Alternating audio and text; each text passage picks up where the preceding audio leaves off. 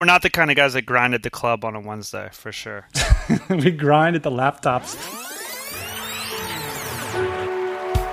Hey, podcast listener, even if you are alone in your entrepreneurial journey, know that today, right now in your earbuds, you are joined by thousands of entrepreneurs from all around the globe seeking to grow better, more profitable, location-independent businesses. If you'd like to learn more about what we do and download our entire back catalog, check out tropicalmba.com.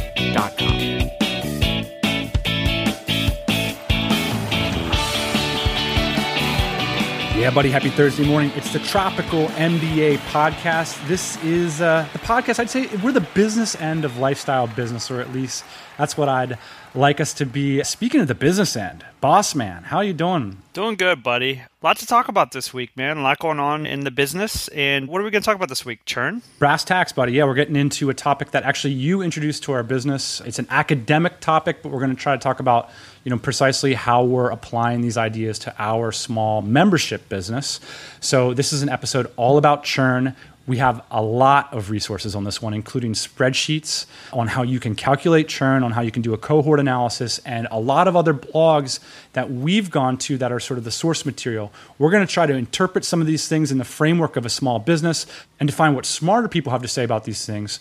Check out tropicalmba.com/churn.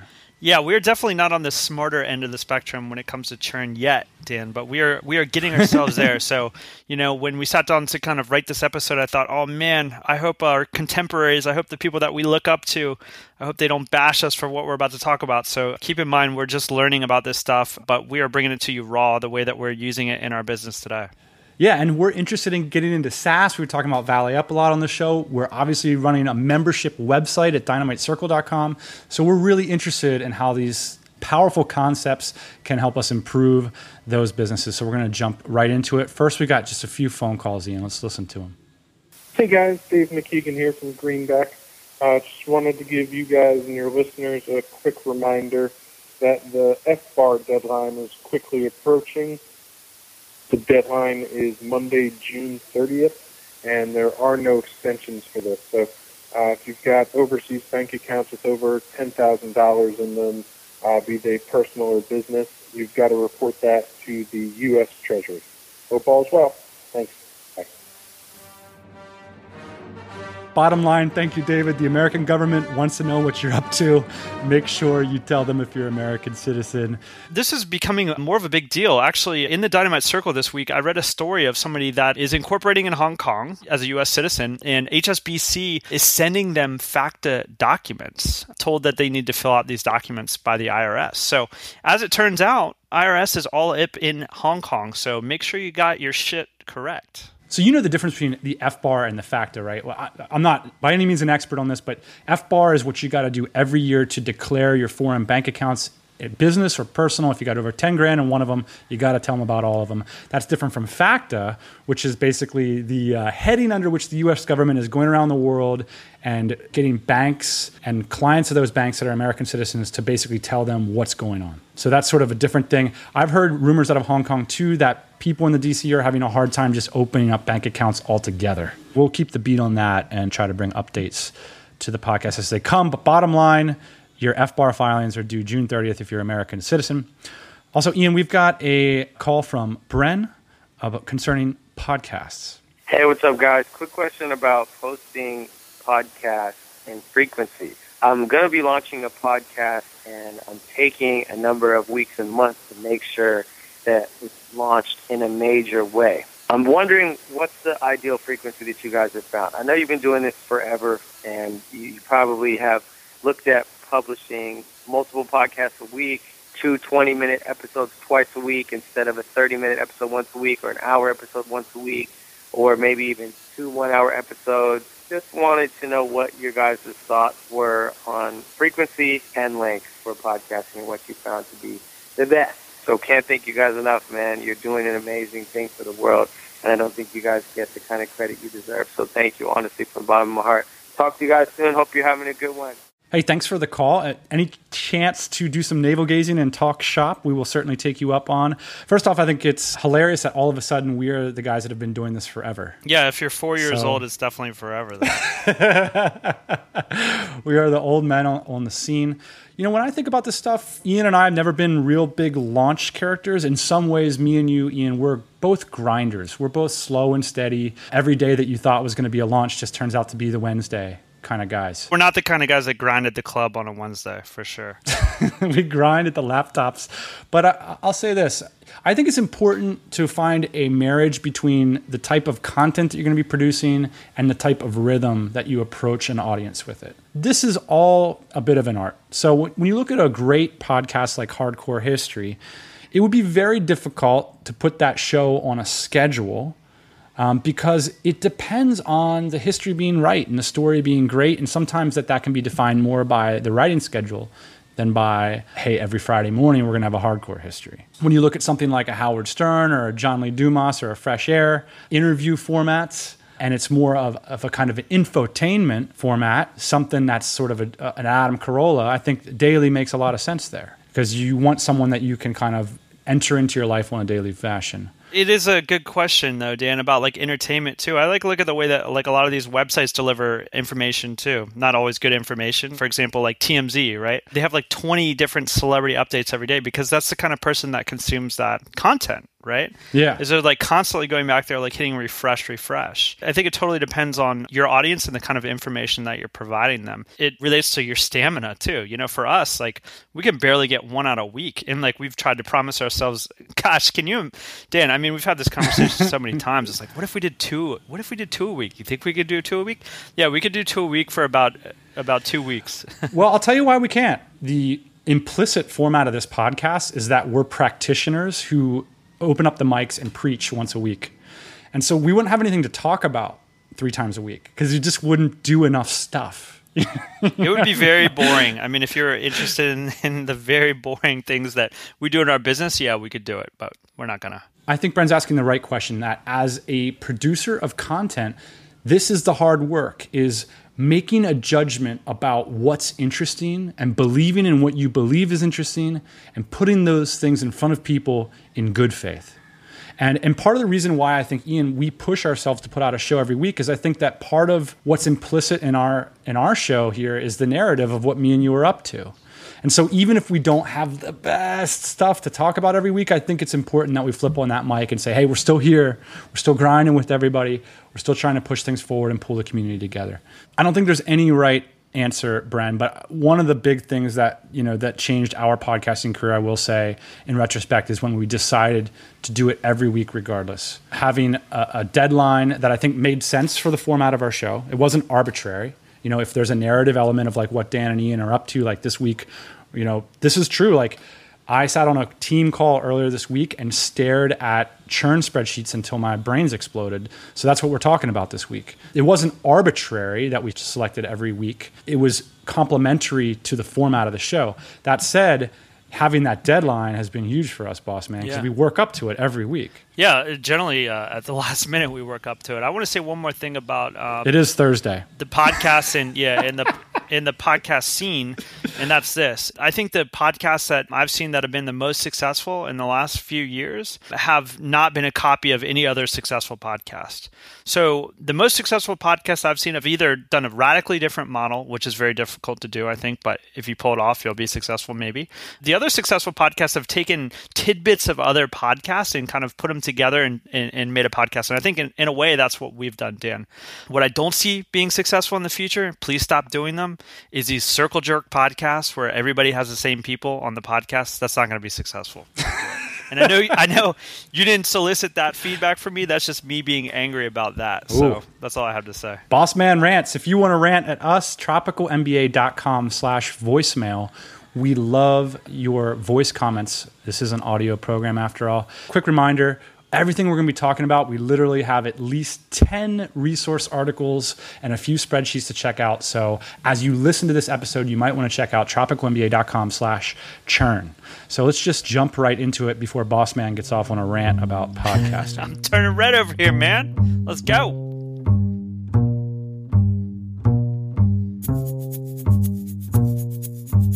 All right, boss man. This one is called 10 Things to Consider About Churn. These are definitely things that we're just familiarizing ourselves with, and we're going to be taking action on them. We already have on quite a few of them. Certainly have taken action on the giant complex spreadsheets that's required to do these analysis. And the first thing that we learned, number one, is watch out. Churn will sneak up on you. And this is an interesting one. So if I were to go to you, Ian, and say 4% of your customers are going to churn every month, my first reaction would be like, wow, only 4% of your clients are leaving every month. That's great. But if you do the math on that, that means that 48%, in other words, half of your clients will be gone within a year. And that to me is sort of an incredible extrapolation of what seems like a pretty benign number at the beginning. And I think we had to face some harsh truths about our business when we really dug into these churn figures. Did we define what churn was? I was kind of daydreaming when we started this episode.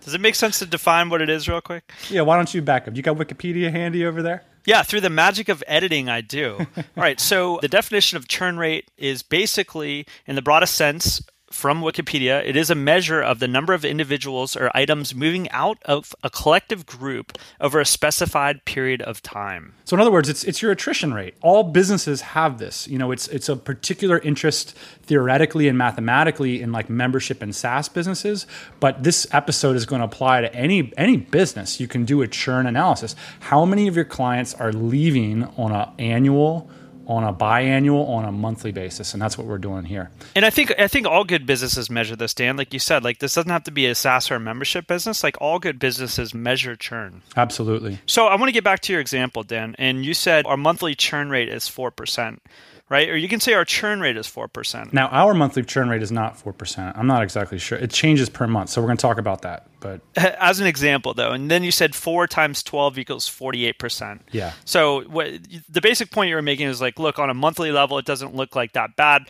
When you extrapolate it over to yearly level, it's pretty bad. And the other thing that your analysis, I'm assuming, took into account is that you don't bring in any new members. Yes. Okay, so one of the interesting equations that you can start to figure out with your churn rate, and I got this from Joel over at Chaotic Flow, really great resource, math intensive. One day we sat down and we figured out the maximum number of people that we could have in the DC based on our current model. And I don't exactly remember what that number was, but there is a number in our business that's basically the ceiling at our current model. So it basically says if nothing changes in our business, this is the maximum number of people we will have in our business. And you can essentially calculate that. Is the implication then that the DC is not growing, it's not replacing the 48% of the people that are leaving every year?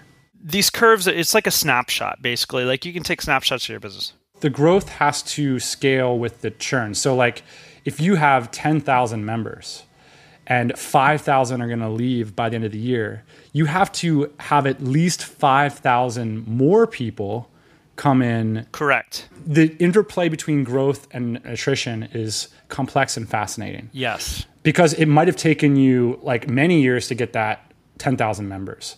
But then if your churn rate stays at 4%, like half of them are going to be gone, so your growth rate needs to go up too. Exactly. It's kind of like avoiding, it's being in like a pipe in a surfboard, you know? And you have to like make sure you get out there before the pipe crashes on your head. Right, or you have to make sure that you got enough speed, right, to get out of the pipe before it crashes on you. Exactly. That's exactly Number right. 2, your churn rate will be much less useful if you aren't creating cohorts.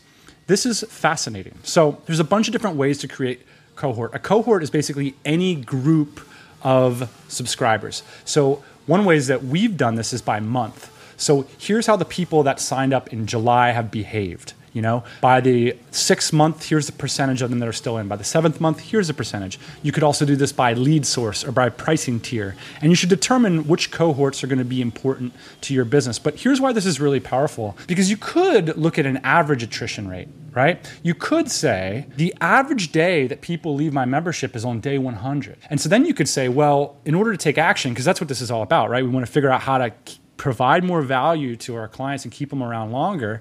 You could say, well, I'm going to intervene on day 85 so that by day 100 they don't leave.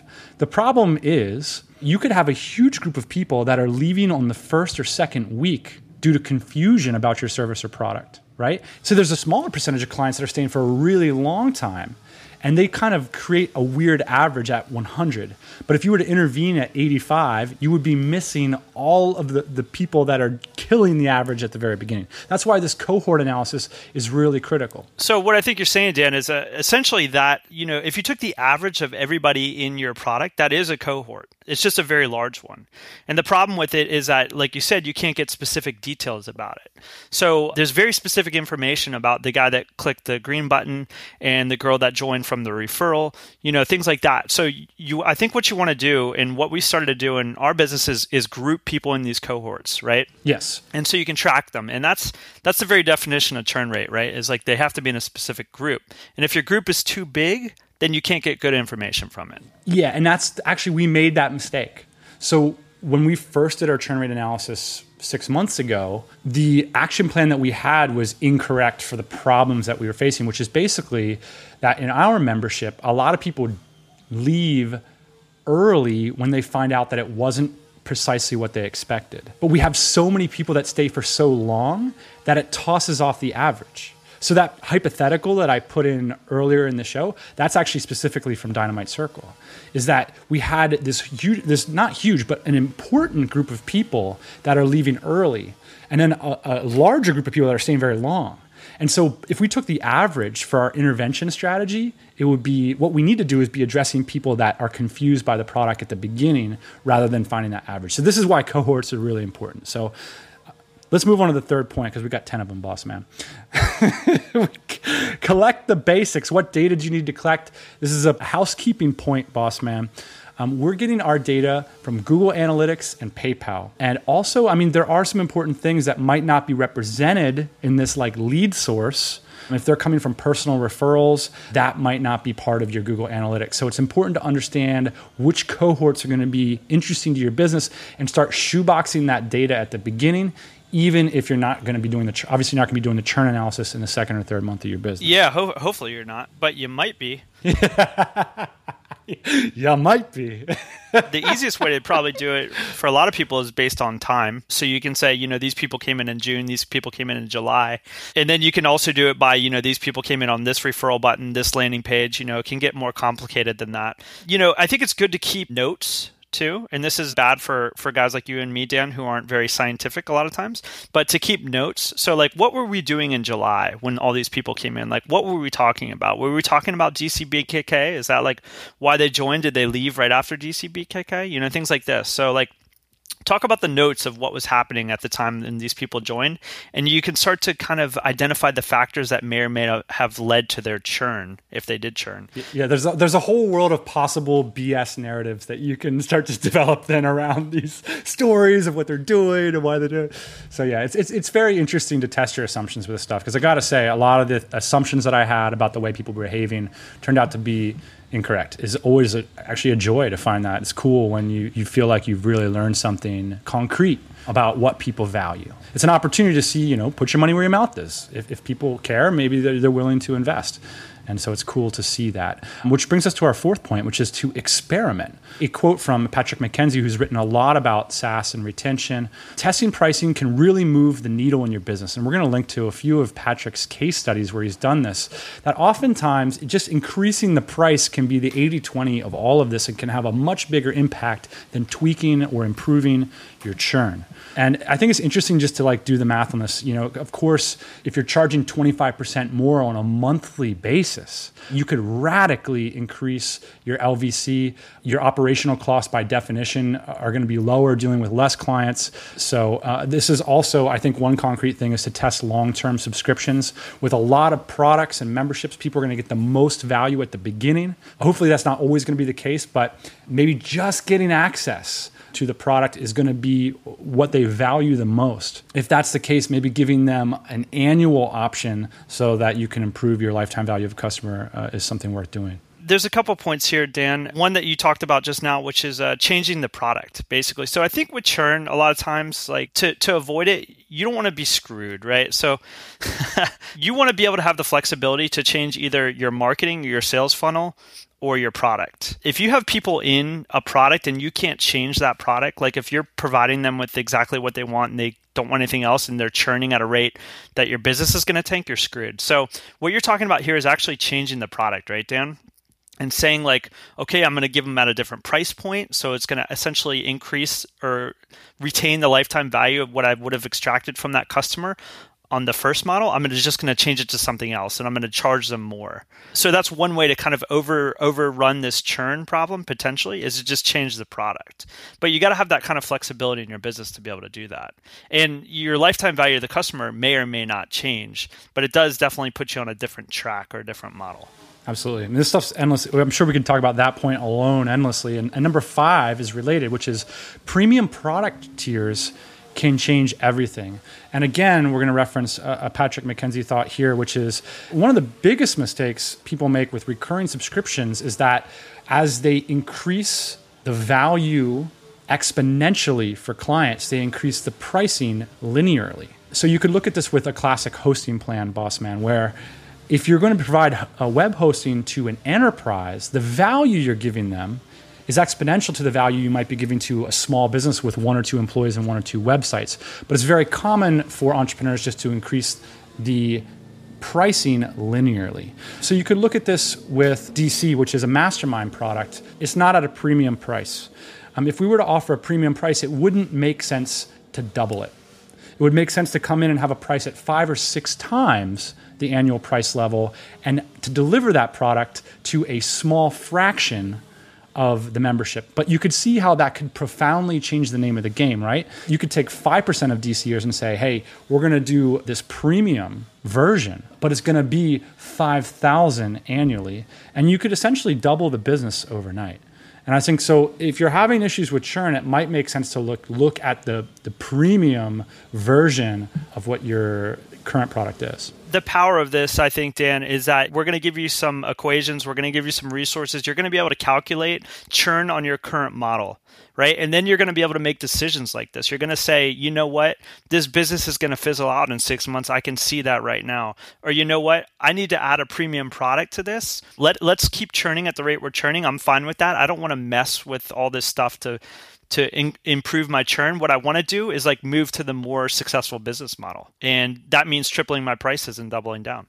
Yeah, Ian, I think what we're seeing, by doing the DC churn analysis is we're seeing a lot of opportunities to provide more value. I'd love to do a higher price product, but I think what I'm inspired to do is to improve the current price tier product because I think it's really powerful for the members and I think it has some scale potential at its current rate. Yeah. Well, we can talk about maybe our shop a little bit more in the future because we're going to actually be implementing strategies based off of this stuff. So maybe it makes sense to kind of hold back on that a little bit. Oh, yeah. I was just going to say, Dan, real quick, I think that one of the more powerful things of this model that we've found out is at our current rate, what's the maximum number of members we can have? And B, it's really poised us to dig in and figure out why people are churning.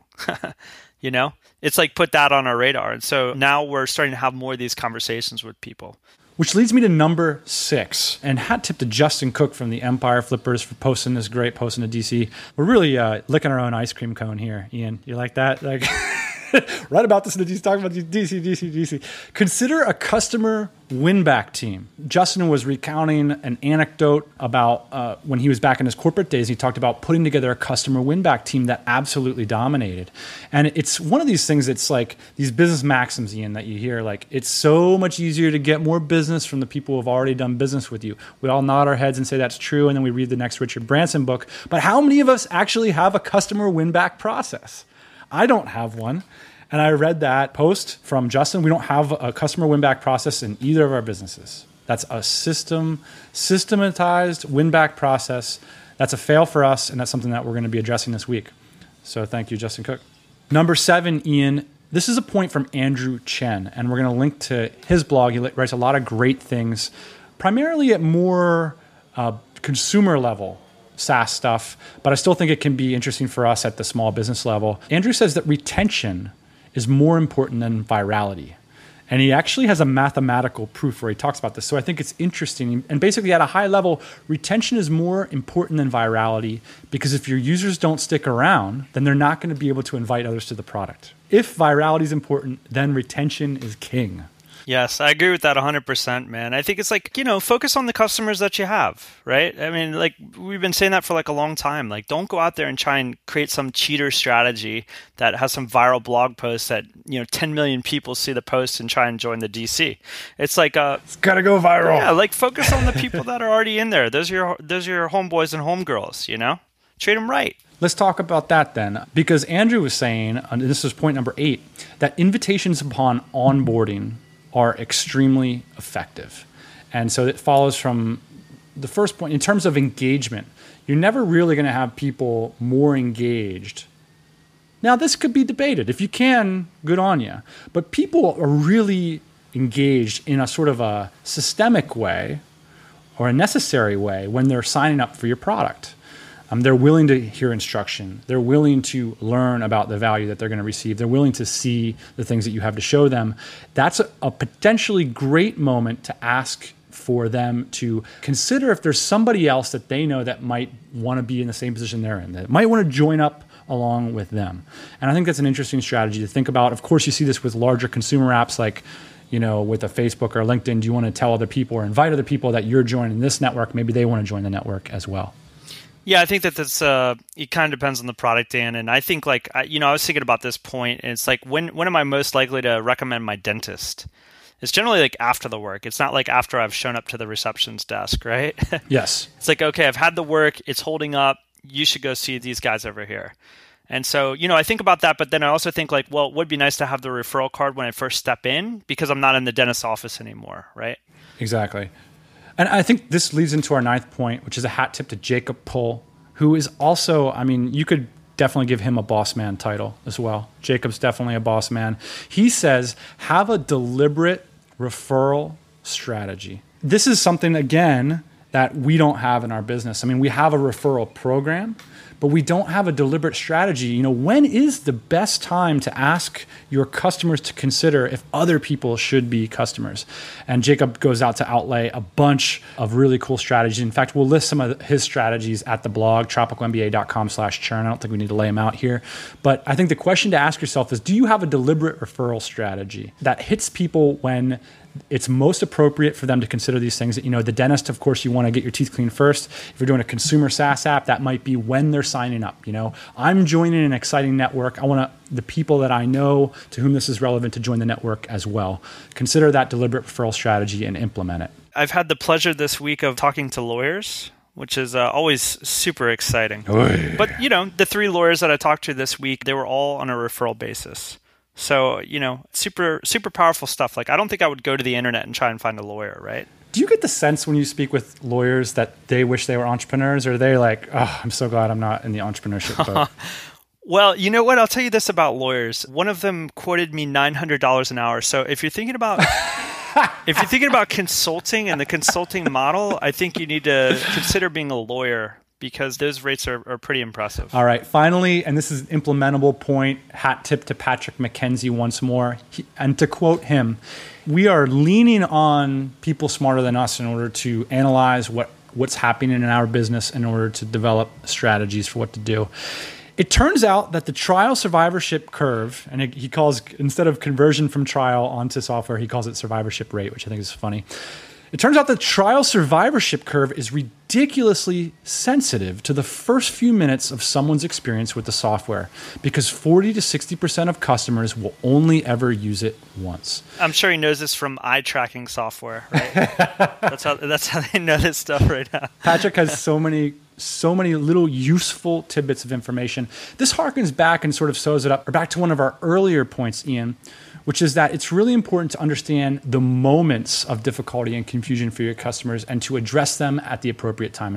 In other words, relevance is everything when it comes to lifecycle emails and addressing churn. I think in the case of how we might apply this, I think it's really important that we set the tone early on when people join the membership so that they fully understand how to get the value that they expected to get. So give them the tools so that they can realize that value upon entering the group.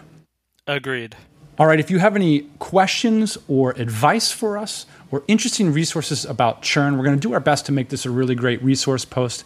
Everything we've referenced will be at tropicalmba.com/churn.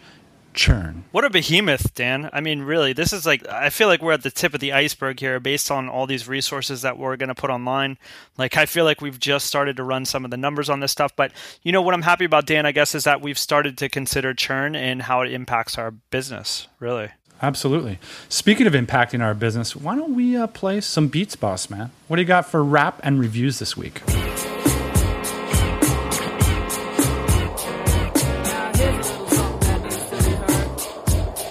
All right, so Dan, it looks like we've only got one review this week, and I'll read her PS before I introduce the song. And it says, PS, but I don't like rap music. Can I interest you in some cool jazz? Yes, you can, Rachel. This is my jazz. It's called Slick Rick, Children's Story. I think it came out in like 1989, but this Slick Rick was one of the pioneers in rap and storytelling rap. And my jazz music. So thank you, Rachel. 5 stars. My takeaway from this week's episode, this was last week's episode, do one thing. Yep, totally get that, but I don't do it. Going back to focus. Thanks, Secret Weapon Dan. Ooh, I like that. And Bossman Ian. Rachel from Scotland. Thank you, Rachel. Also, a hat tip to Damian Thompson, who famously shows up on this podcast occasionally. Mentioned another great podcast called Song Exploder. It's a really cool concept. Harkening back to Bren's question, sometimes just doesn't matter how often you put out your show. If the content's great, it's great. And this is a cool podcast where the auteur, I'd say, dissects songs with the people who wrote them. And they go to the mixing board and they show you the individual tracks. It's a really cool show. Check it out at Song Exploder. We got a great photo from Mihao saying a selfie from business class listening to this very podcast. Yes, it is the cheapest, most unclassy way to fly in business class. You can see all the listener photos at tropicalmba.com/listeners. A big shout to Tropical MBA alum and long-term listener David Hehenberger for launching his own podcast at wpcast.fm. His co-host is Doug. We know both of those guys are great guys. They know their WordPress. Definitely worth a subscribey. And by the way, David always gets the best domain names. How about fatcatapps.com? I love the way he brands his projects. Yeah, way to go, David. Congrats. Finally, if you'd like to leave us a voicemail, you can do so at tropicalmba.com/voicemail. Hey, Bossman and I hope that this episode didn't cause any churn in the listenership. We hope to see you again next Thursday morning, 8 a.m. Eastern Standard Time. Hey, thanks for listening to the Tropical MBA podcast. You can go to tropicalmba.com, get access to hundreds of back episodes and all kinds of other goodies. Load up your iPod. That is the cheapest way to fly business class on your next international flight. We will see you next Thursday morning, 8 a.m. Eastern Standard Time.